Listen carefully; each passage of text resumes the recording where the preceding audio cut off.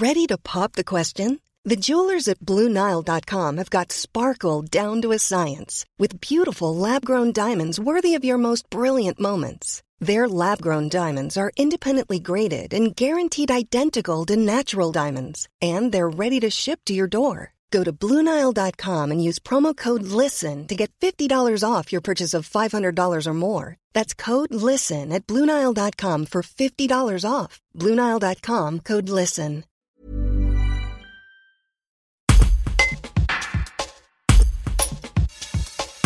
Philippe Martinez est attendu ce mardi 2 mars à Valence. Le secrétaire général de la CGT rencontrera des syndicalistes drômois afin d'aborder la situation au centre hospitalier de Valence, mais aussi au sein des entreprises privées. Le contexte sanitaire et économique rude n'empêche pas le leader de la CGT d'encourager les salariés à demander leur dû et de prôner l'interdiction des licenciements. Un reportage de Thibaut Carrage. Moi j'ai dit qu'il y avait un fort mécontentement, une colère.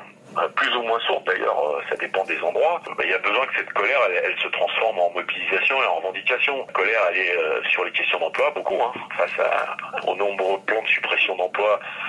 On parle beaucoup des grandes entreprises, mais elles frappent énormément les petites entreprises et les toutes petites entreprises par une activité arrêtée ou par des mesures de restructuration liées à ce qu'on appelle les donneurs d'ordre. Donc il faut que ça s'exprime, et ça s'exprime.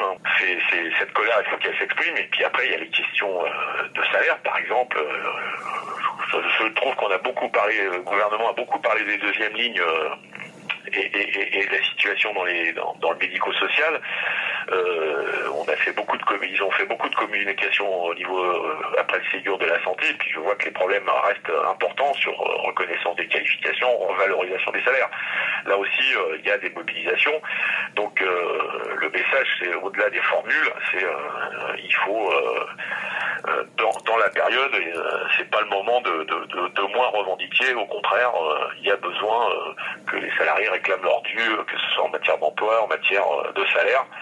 Et je pense particulièrement, je vous l'ai dit, aux jeunes qui sont les plus frappés dans cette crise. Vous aviez dit que vous souhaitiez rendre impossible les licenciements. Comment est-ce qu'on fait ? Est-ce que c'est pas une formule un peu démagogique pour certains ?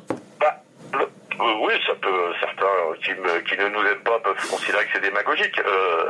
Moi, je peux vous prendre quelques exemples.